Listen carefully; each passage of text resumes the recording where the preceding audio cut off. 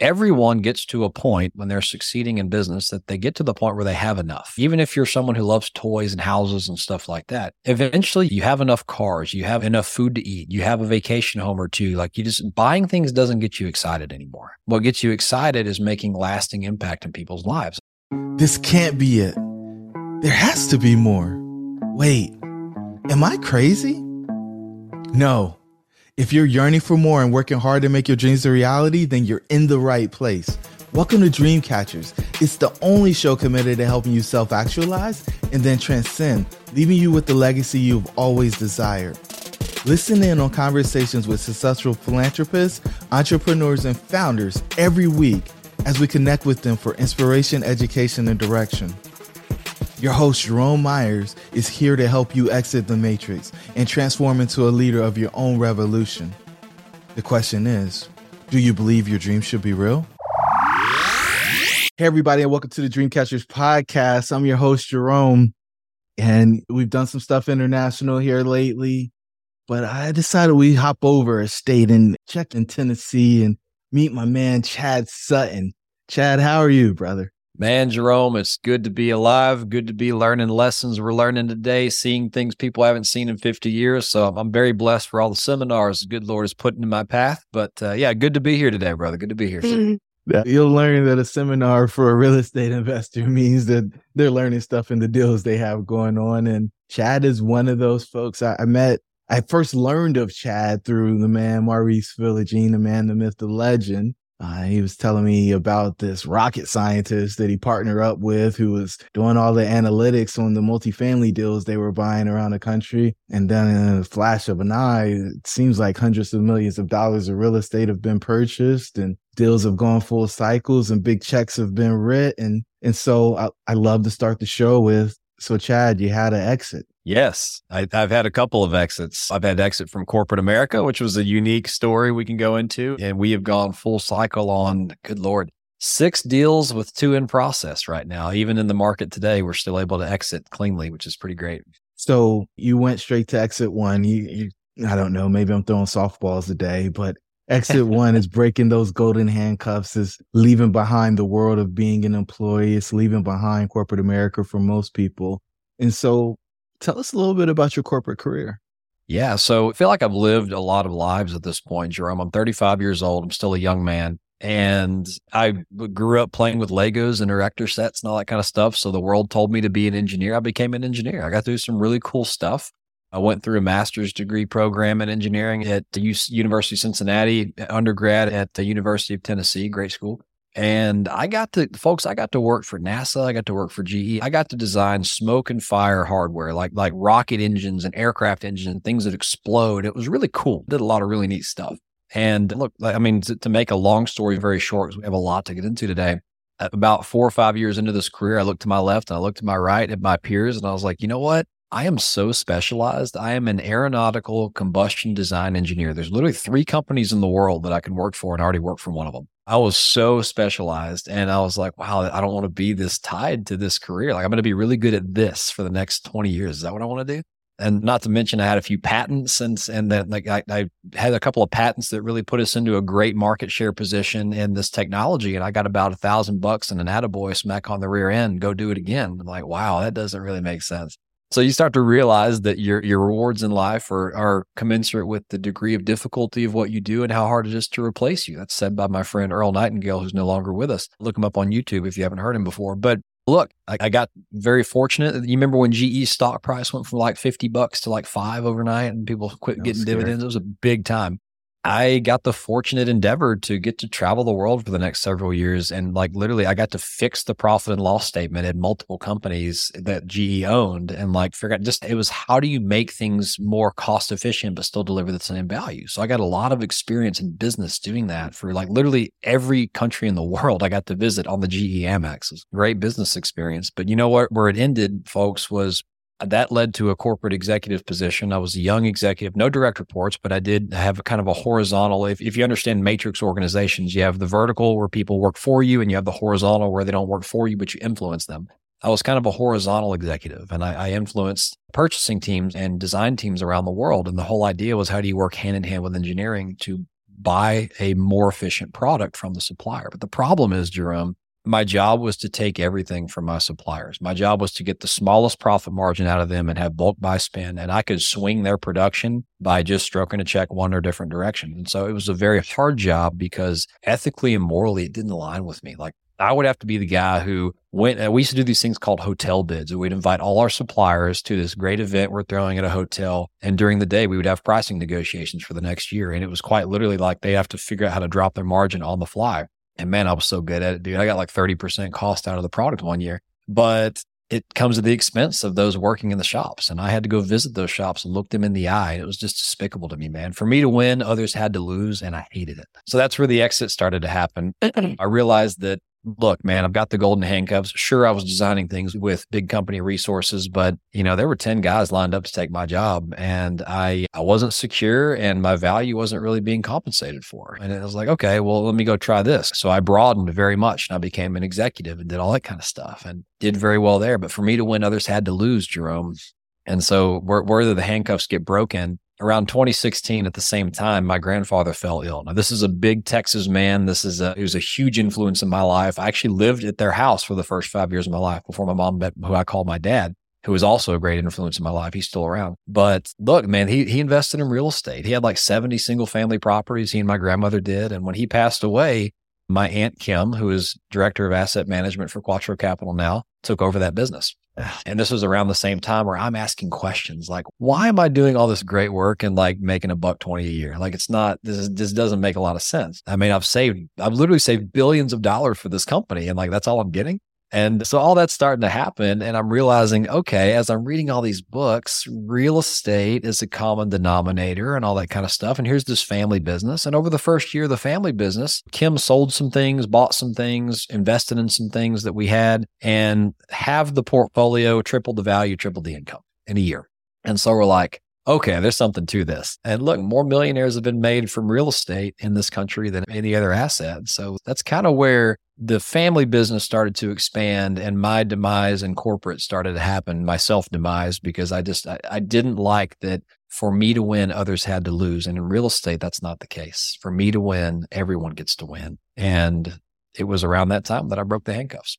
Wow. So you saw firsthand somebody doing it a different way. Yes. Fortunately, my family. And I mean, a lot of people don't ever have that exposure. And so was your aunt always an entrepreneur? Or, I mean, I guess you can call it entrepreneur. I mean, she's in the family business, right? But was she there and like willing and dealing, or did she have a job at some point and she left that in order to move into the real estate space? Yeah. So Kim is an impressive woman. She was very career driven for most of my life. And honestly, in my young years, I'd see her once or twice a year, right? Because she was always traveling the world. She was with major companies like Northrop Grumman, IBM.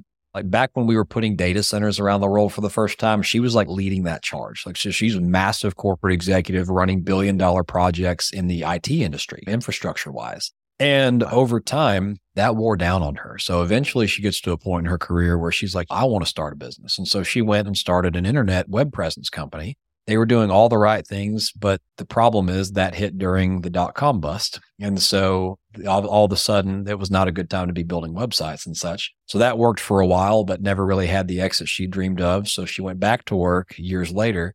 And interestingly, she crushed it for many years until her body finally said enough. She was working way too much, and finally she had to step away. And so she actually stepped away after serving for the state of Texas on the IT side of things. Took a couple of years to just kind of rediscover.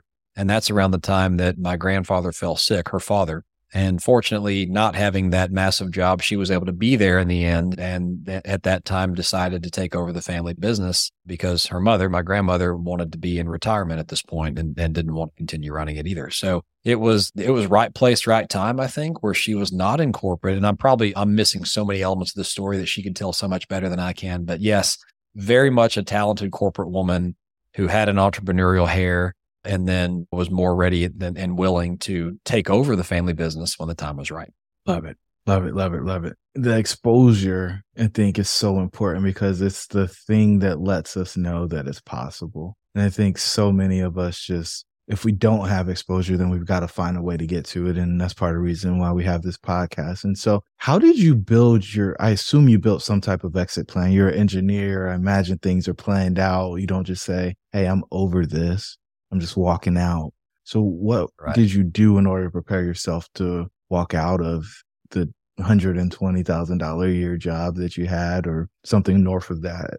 Yeah, at the time, it got to be about $150, give or take. I had a very regimented plan. You're right. I'm analytical. I was an engineer, a recovering engineer at the time. I was more on the business side, but still recovering from those tendencies. And I had built a good plan. I was like, okay, well, here's what we do. I go buy this many buildings, replace my cash flow. And then once my cash flow equates to what I'm making, I walk away. Clear plan, right? Very logical. Let me tell you, that ain't what happened. What actually happened, the world has different plans. You want to hear the good Lord laugh? Tell them your plans. I bought my first property in 2019, my first. Now, my partners on that had been in real estate. The partners in Quattro, most of them had been in real estate since prior to 2008. So that was great to have that experience.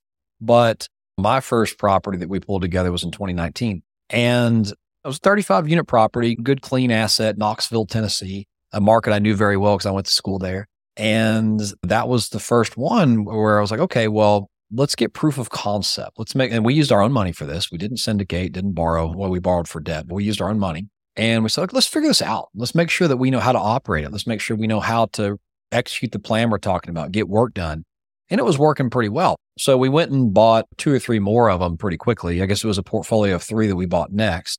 And those were kind of working pretty well, but nothing was cash flowing that well yet. I mean, I had partners and it was still early. And as you all know, value adds just don't cash flow well. You think they will, they just don't out of the gate. It takes time and cash. And anyway, so all those things, but I could see it working. Well, then this mystical thing called an eviction moratorium shows up when COVID hits, right? And we all remember 2020. And the problem is, and when I basically had a supply chain executive job. So, and I was dealing with Asia and Europe and Russia and everywhere in between. I saw COVID coming 3 months in advance. And of course, even watching it hop from land to land, I'm still in ignorance. Like, it's not coming here, or we'll be fine. As I watch it go from China to Norway to Europe, like it just works its way over. And supply chains are shutting down. Like, nah, it's not going to hit us. It's not going to hit us. Well, it hit us, right? And once it landed on our shores, even before that, my supply chain role was now taking 20 hours a day because I had to figure out how to move product, how to keep production going. Like China shut down. That was a major supplier for us. Then Europe started to shut down, major supplier for us, major manufacturing plant. So that job is now taking 20 plus hours a day. My real estate business all of a sudden started taking many hours a day because it's like, if you remember back in this time, it's like, oh my gosh, like what is an eviction moratorium? Are people going to pay rent? How do we need to be sanitizing hallways? Like all this stuff we had to figure out in a hurry.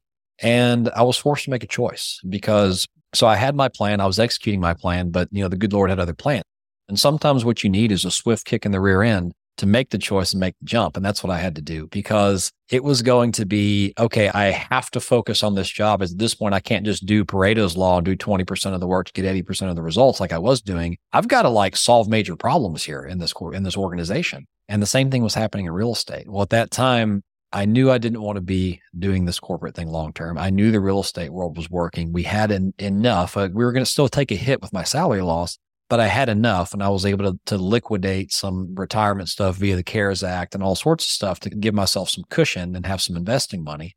And I took a jump. I believed in myself enough. And against my my anal tendencies, I made a jump. And it was like, I could just tell the Lord was telling me to do this. And it was like, you're never going to be happy here. You feel like, and more so, I told you that others had to lose for me to win. It became more so that way in COVID. Right. And I got to the point where management just wasn't hearing me. It was like they're trying to fit a square peg in a round hole. And I'm trying to explain I couldn't do what they're trying to do. We need to do it this way. And it's like, it was a bad time at that corporation. And look, I made a jump and I never looked back and the business exploded 10X in the next year. Whoa. That's where the massive growth you're talking about happened. It was after I left corporate and could really focus on building this business. That's where we all exploded. And so break that down for me because you go from, I'm just testing the concept to 10X growth. What was it truly just you had the time to invest or allocate? Or what was the difference? Yeah. So a couple of differences. One, and look, I'm not telling people to just go quit their job and don't do this on the side because you really can do this on the side and do well. I was able to adjust and I knew I was going to be able to eat. I wasn't going to okay, my money's gone and now I'm like paycheck to paycheck. Like I knew I was able to have some reserves and to eat and to get through this. So don't just go quit your job on a whim because you feel awesome. Like it may take longer than you think. But at this point, I recognize that I can't do both. And I recognize the potential of what we were doing over here. And so how did it get better? Any venture you're in, if you think you're going to crush the competition part-time, you're solely mistaken because there's always someone out there who's going to spend 20 hours a day plus to beat you. Okay. And I realized that. And look, I also knew that 10X is easier than 2X. And I hadn't read that book at the time, so I'm stealing that title. But to go to scale, to add zeros, it is easier than just doubling.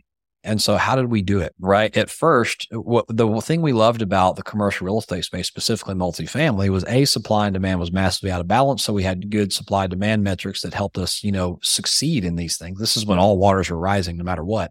And we also knew that, okay, if I can do this for a 20 unit building, I can do the same thing for a 200 unit building plus some people, right? It's like, it was very scalable. And so what we were able to do, all we had to figure out, because we had the deal flow, we were able to pick up the deal flow.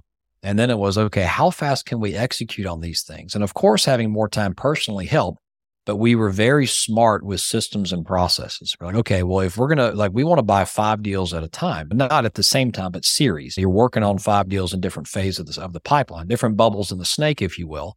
And so by having the best-in-class diligence teams, by having the best-in-class management companies, which we leveled up over time, having a legal process in place, once you start to process out all this stuff and figure out, okay, process out how you money raise, once we figured out the assembly line, because it's like once we focused on the business and knew we were going to scale it, it was all about the assembly line.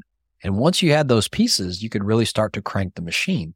And that machine then became capable of going from a 35 unit building to a 70 unit building to a 110 unit building to a 240 unit building. And then that's where the scale really began to happen. And as all of your listeners know, and in multifamily, it's typically more, you have better economies of scale with 200 units than you do with 35. And so the profits started to grow, right? And so that's really how we took off, was we built a model that was scalable, and being able to buy bigger and bigger assets with that model then allowed the numbers to get bigger and bigger. And that's where we are today. What's interesting, and we kind of skipped over exit number 2, which is being Chief Everything Officer, CEO 1.0. We felt that too, brother. So let's go back. We talked about managing the managers and having people in place and making the process go, because that's really the only way you scale. Let's go back to being Chief Everything Officer. You're fresh out of corporate and you're doing the do. You're doing everything. And Yeah. You knew the problem that you would solve, which was housing people. You knew there was a need for it just kind of by looking around and seeing what your family had been doing. But tell me about that experience for you, because I think it's one of the things that a lot of people are disillusioned about. You talked about the 20-hour day, and I don't think most people, when they become entrepreneur, expect to go to that period that's working from 5 to 9. They think, oh, well, I'll just be a 9 to 5 person like I was in my job.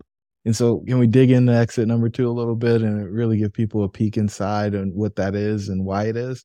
Yeah, we got to focus on that. And look, the challenge is, you're right. And it takes massive talent to be able to, and I don't have this, by the way, it takes massive talent to be able to say, okay, I know what needs to happen at the high level, and I'm going to go put experts in place who can own and figure all that out, rather than I got to do it myself first and then know what to hire, right?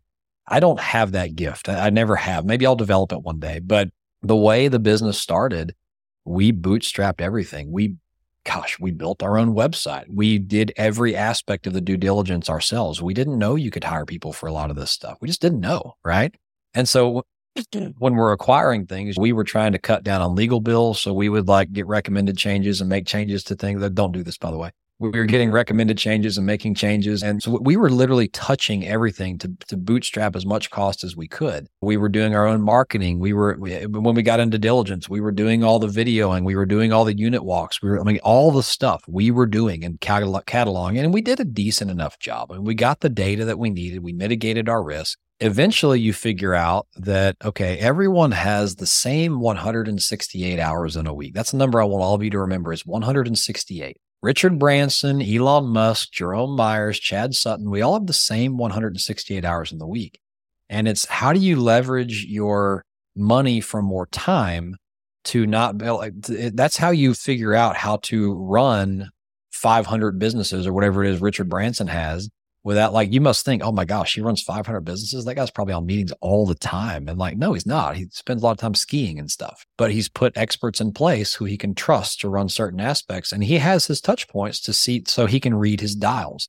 I'll tell you that's the organization we're building. I'll tell you we're not there yet, but it's an evolution because what you have to do is realize, okay, let's just go to the diligence process. Who can I leverage? There's a great book called Who Not How by Dan Sullivan. I love that book. It's great because it flips your mindset on. It's not how do I get all this done? It's who can I get to help me do it?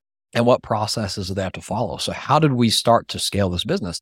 I'm just going to focus on the due diligence process because that was a massive amount of work. When you're buying a property, there's a lot to do, and there's a lot of teams you have to instill to do it. Just think about walking the property. If I can go bring a professional management company with me and a professional construction management company with me and different subcontractors to mitigate all those risks. I got a guy walking the roofs. I got 2 teams of 3 walking the buildings. I can get through a 250 unit building in a day now because I have teams of people walking them. They have systems. They have a software they use to catalog everything in a very recognizable manner. So we know what the data looks like. We have pricing models behind it. All that kind of stuff where you start to leverage other people's know-how and other people's time to get through it. Otherwise, it would take me a week to do diligence on a 250 unit building. I couldn't do it. I could do that on a 35 unit building, right? In a day or two. But so for us, and this is a weakness, I think, that we had to go through all the things first and understand what had to be done before we could really delegate it. If you have the gift of being able to say, well, here's kind of high level what needs to be done. Let me go either find the experts who know how to do this or get someone to take ownership and get them to figure it out for you. That's how you get here faster. So I'd say we've done a lot of that. We've put the systems in place, the people in place, and we're still getting to the point to where I'm not yet. And this is maybe a future exit, but where we aren't yet is where I can only spend 10 hours a week on this company and it exists whether I'm skiing on a mountain or not. Right? I'm not there yet. We have a lot of support and we've improved much in this area, but it's still a full-time job for all 5 of us right now, candidly. Yeah, that's exit 4, which is installing the COO and getting the freedom from the day-to-day and truly becoming the CEO or the leadership team or co-CEOs or however you want to label it for the partnership. And so, but what's really cool about what you've done is you didn't have to go through 4 and 5 in order to get the exit 6, which is hitting that pot of gold and selling a piece, or I guess we could call each property a business. Yeah. Right. And so you sold a business that you purchased. And so you mentioned earlier that you saw Kim sell some stuff and make a lot of money from a real estate standpoint. And so when did you know that it was real, that like you could sell your complex and really realize a big return? Because there's a whole lot of theory, right? There's a whole lot of multifamily educators out there telling people that this is possible and convincing them to go into programs to quit their job by buying a building. But I think there's a point for everybody on this journey where they find out that this is not just theory, but it's actually a real thing. Yeah. And I mentioned that. So the first property we bought together, we still have, but the second, third, and fourth, we sold. And that was a portfolio. It was an older building, older set of buildings. And we were able to come in and really, I mean, we're talking the things are renting at $500-$600 that we sold it when they were renting at $850. So we were able to make a massive jump on this with a little bit of work and cleaning up the community and things of that sort. But what's beautiful about a private equity company or a real estate syndication company or something like that is there are some groups that do this, but unless you kind of run out of a fund structure, which we're doing now, it's not near as easy to just sell like Quattro Capital. Like I'm not of the mindset of like, okay, I built Quattro Capital as a software company and I'm looking for a big exit at the end where I sell the whole thing. The beautiful thing is, and the challenge with that is the equity you give away in the beginning of a company is usually the most expensive, right? Because you're probably giving someone 20 or 30% to come in and own a massive division and grow it. Well, the beautiful thing about this is my company, Quattro Capital, we own sub businesses, as you mentioned. They're literally all structured as an LLC that own the asset, right? And that it has real estate behind it, but it is an operating business where customers or residents pay me money to live in my building. We have some expenses and we have net income. I mean, it's a business. And so the beautiful thing is you can sell those businesses individually as you want. And so if I'm not happy with the deal structure I did in the beginning, well, it's only going to last as long as till I sell that building. And so that was the beautiful thing is I'm nowhere near close to thinking about selling Quattro Capital, which we could do someday probably if we made it valuable to a private equity firm. But we have sold assets. And the first time we actually we decided, okay, well, these assets are kind of old. We've had some plumbing problems. We've done a lot of great work on the NOI, but do we really want to keep these or not? Let's see what they're worth.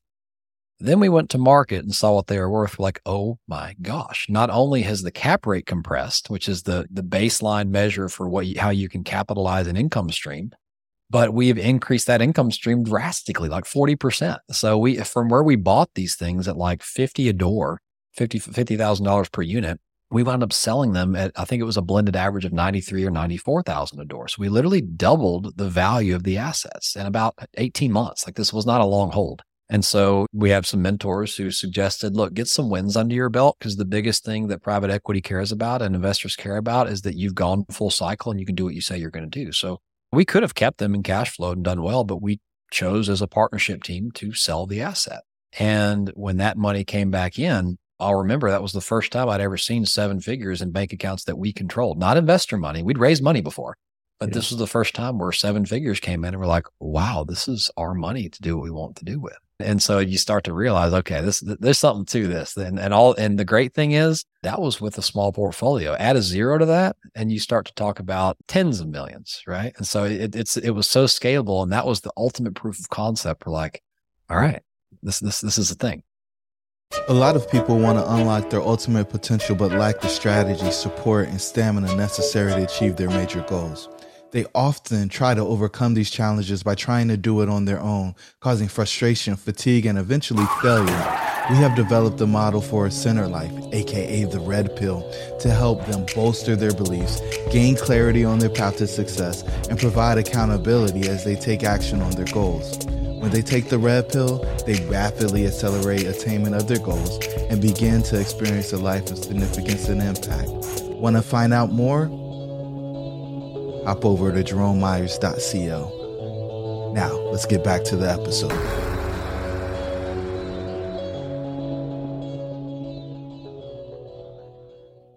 So, did you have someone help you with the process of exiting? We did. So we have a board of advisors, and we were very fortunate to leverage their expertise a little bit on like, how should we market it? How should we prepare it for marketing? Things of that sort. And folks, I would encourage you, establish a board of advisors, and that can change over time. Sometimes you outgrow each other, but have third-party objective people who can give you advice on things, who you trust, who've been there, done that. You might have to pay them a little bit of money, give them some stake, whatever it is that they want, but it's valuable to have that. And then, of course, on the sale, yes, by this time we were using experts. So we employed a brokerage team to sell the deal. We had professional management teams in place. We had regional contractors in place who had done a lot of this work to help us get ready for the sale. And so when we went to market, we had a very clean, beautiful asset that had clean financials. And there wasn't really a whole lot of, what you want to do is cancel the objections before they happen. Right. And so there wasn't much that the buyer could say, oh, well, I don't believe this. I was like, oh, go look at the P&L. It's there. So what were three things that went really well with the exits? Well, at the time, money was cheap. So the buyers were able to get fantastic financing that really justified or amplified our compressed cap rate assessments from the brokers. So that went very well. We were fortunate at that time to be able to get certainty of close when we picked a buyer. So there was competition. People were fighting over these very desirable assets of small assets in a location of Knoxville where we'd already done the heavy lifting. So we were able to get good earnest money that gave us great confidence they were going to get it done. And then at the end of the day, we had the expert, I'll just say this generically, we had a good legal team in place. We had a good title company in place. And so there were some objections that came up in diligence along the way, but everyone was knowledgeable enough to handle those objections and keep the sale on track. And so I definitely credit having good quality experts who are can't just do what they're paid to do, but are the best at what they're paid to do. And the best that I could afford rather, but they were very good in that price range. And they really made sure the transaction went smoothly so that we were able to capitalize. Because the worst thing that happens, and this is good and bad things about real estate or companies, is they're highly illiquid. You can't just I can't just take a company or a piece of real estate out to the bank and cash in, right? I have to go through a process, whether it's a refinance or a sale. It's probably 30, 60, 90 days before that's going to happen of grueling diligence and people poking holes in it. And being able to have it set up well for success there is no small feat. No, sir. Not at all. So what's one thing that didn't go well? And the exits, let me think back to there. Well, okay, it is real estate. And so there's a hard asset to it. And I mentioned these were old assets. We had a major plumbing issue come around during the sale. And actually, they found evidence of it that we didn't know. So it was a little bit embarrassing. But so we had to kind of field, or they, of course, tried to come for the jugular on that and issue a retrade and all that, which we were able to, again, having the good team, we were able to quickly figure out, okay, we only have a couple days to figure this out. Here's what they want. What's it worth to us? Can we fix it ourselves? How much is it going to cost to fix? How quickly can we fix it? And we were able to come up with a counter agreement that, look, we're just going to fix the problem and we're going to provide video streaming evidence, or not streaming, but video documented evidence and all that from an expert that it's good. And so we were able to pull it off, but it was actually, it could have been a $50,000 problem if we accepted their retrade as it was, but we were able to get it fixed for about $15,000. It was a major cast iron trunk line for the drain line under the building. But because we had good relationships, local city contractors, not even regional, we were able to get it done very well for a minimal expenditure and keep the sale on track. But that was, I'd say, and now I wouldn't bat an eyelash at that, Jerome, and that happens, but it was terrifying at the time. It was like, oh no, we're at the end and this thing is happening now. What do we do? And so sometimes those little trials, they just prepare you for bigger ones later. Yeah, man. It's the little twist at the end of the story. You got to have no deal has nothing going on wrong. And if you find one that does, watch out because it's coming. It'll be like a bus that's going to hit you around the corner. All right. So you get the check or the wire hits the account. How do you feel? Oh man, I got to go back there. Accomplished, I think. I mean, it was like, okay, this is real. We did it. And we're not done, but it was like, this has all been theory and numbers and spreadsheets and management trouble that we had to go through and all the things you learn. And then you get to the end and you're like, this really does work. If you add value to an asset, I don't care what it is, real estate, business, whatever. If you add value to an asset and there's a market for it, it will sell. And when it sells, you will have bigger problems. You will have tax problems, but you have cash in the bank. And it was just like, it was this feeling of just like, I don't even think accomplishment's the right thing. It's just like fulfillment and gratitude and knowing I can do this, right? Because you kind of have imposter syndrome when you first walk out of corporate and think you're going to be this big entrepreneur. And you're like, God, like there's so many points along the way where you're like, can I do this? Am I smart enough for this? What am I missing? And then you realize you can't. It sounds like you were validated. Validated. That's the right word. I was validated. There it is. All right. So I think you alluded to this, but was this the largest amount of money of your own that you had in your possession at the time? At the time it was, yes. How'd you celebrate? Doing very secular things, man. It was around my birthday when this happened. So my wife took me out to a really nice dinner and she was like, this was really cool. And then kind of hit home because like any of you who try to do something different and your spouse isn't doing it with you, sometimes it can be like, not only do you have imposter syndrome, but there may not be a lot of buy-in there. And it was just so cool because it was like officially, and she had buy-in before this, but this was like her acknowledgement of you crushed it. I believe in you. I know you can do it. And now go do 10 more. And it was like, it was just this validation from her that like, oh my gosh, this works and I see you. And there wasn't much beyond that because we had a lot of other things going. I was like, all right, on to the next one. So you have to, folks, remember to celebrate. You got to celebrate the wins in life. But that was huge to me because it was a validation of the concept and then validation from my spouse where it was like, okay, she believes in it too. Outstanding. How long did the feeling last? It's a good question. The accomplishment, achievement. That's a great question. So it lasted for a couple of months. You're kind of on this high of like, you don't have imposter syndrome. You feel like you can talk about this on podcasts. You feel like you can actually have conversations with investors like, yeah, I just did this. What's up? And so you get a little cocky for a little while, which I think it then moderates and you come back to earth. But it really gave a renewed set of confidence. And I think that because this was I guess it was 2021 when we sold these assets. And this was in the time where we were really blowing up. And it was like, you had that confidence at that point. And so I think it probably lasted for probably the rest of the year, a good 6 months before it really wore off. But then I had confidence from other things. And so it was like a catalyst of like, okay, now we can go grow because we know we can do this beginning to end, you know? Now, this will be an interesting answer because you had other stuff going on, but did you find that the check scratched the itch for you, or were you still seeking more? Definitely, it scratched an itch. It scratched the small itch, but it created more itches, right? And so it was like that was the itch of validation, the itch of replacing income, and the itch of having enough to not have to worry about money. It wasn't there yet, because the thing that people don't always realize is, sure, we did well on that deal, but we were still growing a business. We are still growing a business, even at 200 million under management. We're still growing a business. And you have to decide at what level you think enough is enough. And for us, I mean, we each have a personal goal of $1 million per year in recurring revenue. And that is not fees. We want that to be cash flow and equity, right?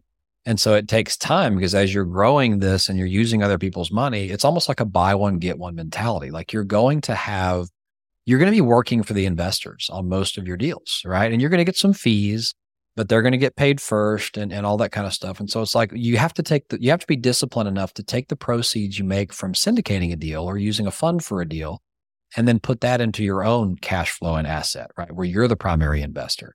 And so that's the approach Quattro has taken. Is it's like so we have a Quattro portfolio and we have an investor portfolio where we manage it.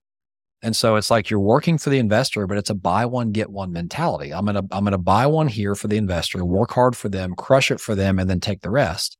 And then we go get one for ourselves. And so why am I saying all this? We have a goal, each of us, which is basically 5 million per year out of the business, right? To fund each one of us personally. There's 5 partners. And we're going to get there. We're on track there, but we're not there yet, right? And that's going to require over $1 billion under management. And so the problem is, you can't just go buy $1 billion in assets as the company that owns 100 million or even 50 or 2 million, right? You have to become the $100 million operator when you're only at 50 million. You have to become the $5 million operator when you're at 1. And so there's a lot of investing in the company. This is the corporate growth, or this is the company entrepreneurship side. You have to be able to invest in the who's and how's that you need to manage the portfolio you desire to have. And that's a stair step. You can't just go, like, I can't go from 200 million and go hire the team I need to manage $1 billion. Like, I don't have the funds for that. But there is an element in entrepreneurship of sometimes you have to spend money you don't quite have yet to get to the next income rung. And that's the risk in entrepreneurship, is you can go too far, too fast. And so what did it do? It created validation, and it created a bigger itch that now I know what's possible, and now I know I can scale and get there. And so it was enough for a while, but the personal goals each of us has, that keeps us driven, and there's more itches that need to be scratched to get there, if that makes any sense. No, it makes complete sense. What's really cool is you didn't sell the whole co. You sold a subsidiary of the whole co. A lot of times when we have folks that come on to the show, they sold whole co and they got the big exit, right? The one where they don't have to worry about money anymore. And then they're asking questions like, what was it all for? Is this really it? And what now?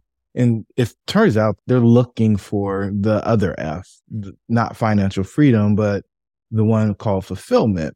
And they're also in a place where they're struggling with the 6 centers of doubts, the things that they're questioning. And so you talked about becoming a new person. And so the first center of doubt is self-image. And it's just, how do you interact with the world? The next one is relationships. And that's followed by, well, what do I do for work now that I sold the company that I built? And then there's always health, prosperity, and significance that follows. But the point is that when they sell whole co, basically sold a big piece of their identity. Yeah. Right. And so you're still building to get to whole co. And it sounds like whole co will then pay each partner $5 million a year. You'll have $1 billion in assets under management. And then the question will be, well, if I'm not trying to grow this or build this, what now? And when I was on your podcast a couple of weeks back, you talked about charity. You talked about what I call significance. And so how are you on your journey making the investments to make sure that you are significant and you're making a difference in the world? I love that we're going here, Jerome. And like, look, greater disparity has no man than he who reaches his goal only to find there's nothing beyond that, right? It's like when you climb Mount Everest, it's such a journey. And when you get to the top, if you don't have a plan after that, I mean, maybe it's something cool like getting on a helicopter and riding down or whatever it is. But if you don't have a plan after that, you're like, okay, I'm here. Now what? And you just have this sense of emptiness because it was part of your being to train and to fight and to climb and to fight off frostbite and to eat shitty Cliff Bars and whatever else you ate all the way up there. So you have to think about that. And like in my life, I am coached to have a full rounded life, 5 areas of my life. So I have goals for 10 years out always. And it's a rolling 10 years. When I'm a year down the road, I got to reset my 10-year goals, right? Because it's like you have these 10-year master vision, 3-year goals that you're trying to hit. And then every quarter, there's 12 quarters in 3 years, but you're always making adjustments to get to those goals. And they're always evolving. But if you don't have an idea for your life, for what you want faith to look like, for what you want, if you're married, for me, it's faith, husband, father, fitness, and business. All those are the 5 areas of life that I choose to balance. And I have goals for every one of them. So it's important to be setting those goals, folks. And this isn't touchy feely, like have tactical ways to get there. We can go into all that.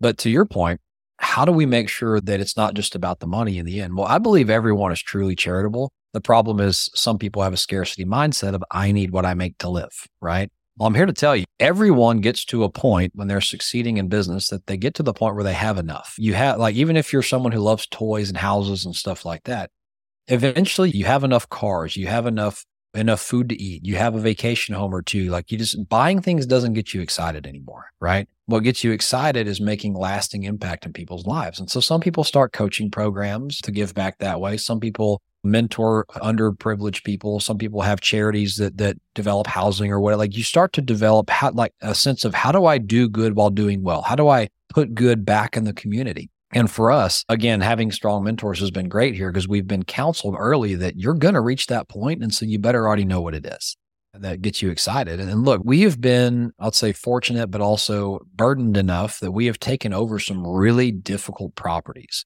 Mm-hmm. Where you see the disparity that some people have to live in. Like it's the world of generational poverty.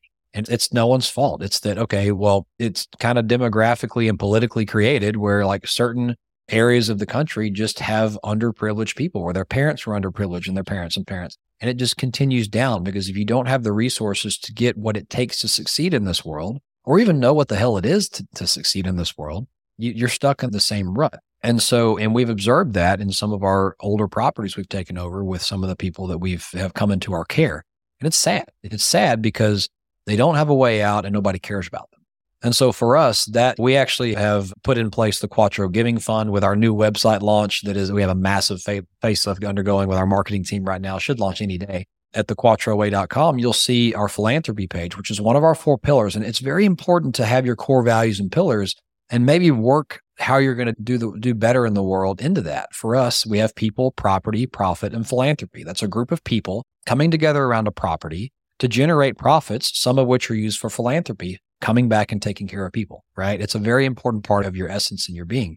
And for us, that mission is generational poverty and housing, things of that sort. And we also support veterans and child sex trafficking because all of that is like people who've either done a lot for this world and are underappreciated when they get back or never had a chance in hell because of the hand they were dealt. And so our focus is with the Quattro Giving Fund, it's how do we raise charitable capital? We're actually set up to accept equity, charity, anything like that. And the more influence we have, the more we believe we can go and acquire properties and programs that will not have to make money, but get to just have the sole purpose of doing well and helping lift people out of that lifestyle where you can't even have a parent around because they're working 3 jobs just to make ends meet on whatever market rate deal they're living in. And the hardest part, I think, folks, is like there's people who make no money and people who make just enough money that they can't get help.